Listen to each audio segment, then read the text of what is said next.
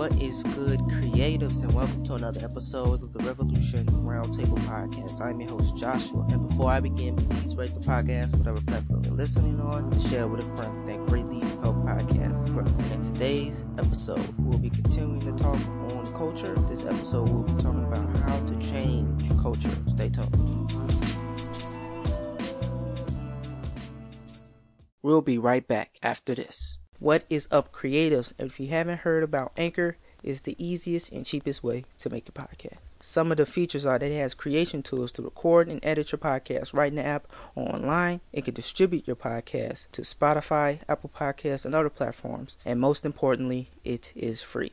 Plus, you can make money on your podcast with no minimum listenership. Everything you need to make a podcast in one place. Go and download the free Anchor app or go online to anchor.fm to get started. So, how to change culture. This is a kind of abstract episode because culture is something abstract, something you can't really see, something you can't really touch. It's an abstract idea. So, like in the first episode about culture, we talked about what is culture. It's a set of behaviors and systems in place that a group of people usually do subconsciously and consciously. So how to change that culture, we ultimately have to change those behaviors. And changing behaviors is hard, especially when people don't want to change their behaviors or they think their behaviors are good and don't need to be changed. And this very much relates to racism. Racism is a culture. It's not inherited. It is learned. So when we talk about culture, we're talking about something that's learned, something that is being done subconsciously and consciously. So first we need to identify the behaviors. That's the first step. Identifying what you are subconsciously and consciously doing and what is a part of that culture. That's the first step. The second step is to identify what is harmful or what is unhelpful in those behaviors. When we talk about racism, we talk about slandering, calling black folks out of their names. When we talk about enslaving black folks, thinking black people are below you. These are all ideas and behaviors that people think and do in their everyday life. And until someone identifies those, then you can't really analyze it. So to analyze it, you need an outside force. You need, I wouldn't say the oppressor, but you need someone who's not in that culture to look at your culture and say, hey, this is not right.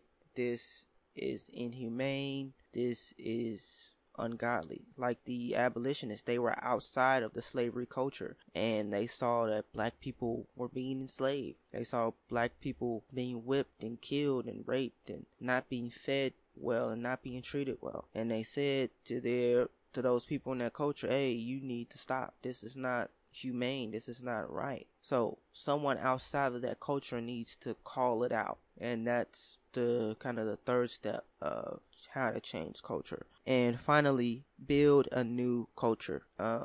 Culture begets culture. Only cultures can defeat culture. People can defeat culture because people can make it. But ultimately, you cannot destroy a culture if that culture is still going on and you don't create a better alternative. So we look at these steps and like I said, we are all apply them to racism. Racism is still embedded in this country today, whether consciously or subconsciously, whether people know it or not. Racism is still in this country, whether that's from the Deep South, from Confederate flags and people saying to other black folks, go back to Africa, which, by the way, doesn't make sense because we didn't come here, you took us. Anyway, to politicians putting law in the 3-strike rule or the crack to cocaine crime disparity, where if you have a pound of crack compared to a ton of cocaine, they get the equal amount of sentence.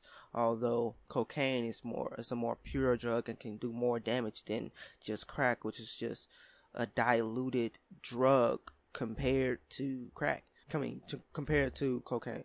And, all these things are subconsciously being done. So, in order for us to change it, people who are outside of that culture, say black folks, churches, nonprofit organizations, people who are elected into power, not saying local government, state government, federal government. I'm talking about people who are supported by their community, not just by a vote, not just by a campaign or a party. People like those and systems like those push to analyze and take down these cultures and build up new ones that better the community as a whole. We'll be right back after this.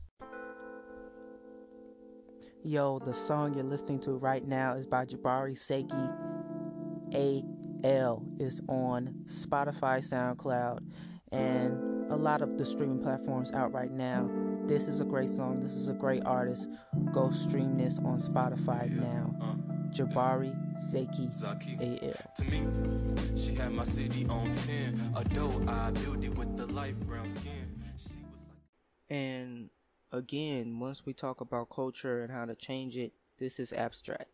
So for us to actually analyze what's going on, it will take time, it will take resources, it will take people who really are passionate about changing our society. So all these things are not really suggestions, but it can't really be measured. So wrapping up, we know that culture can be changed by people, and culture can be changed by other cultures as well. But ultimately, if we don't pay attention to our culture enough, it will become its own beast, which becomes a system, and systems becomes institutions. We talk about the institution of the prison pipeline. We talk about the system of poor education, how schools are funded because of property taxes. And a lot of schools in the hood are not prospering because their communities are tore up. And because the community is tore up, the schools are not getting better. So these systems need to be analyzed, they need to be changed, and they need to improve and reform. Grace and peace. If you like content like this, follow me on Twitter at Rev Roundtable or go to spiritualrevrecords.com for more. This podcast is powered by the Spiritual Revolution Media and Music Collective.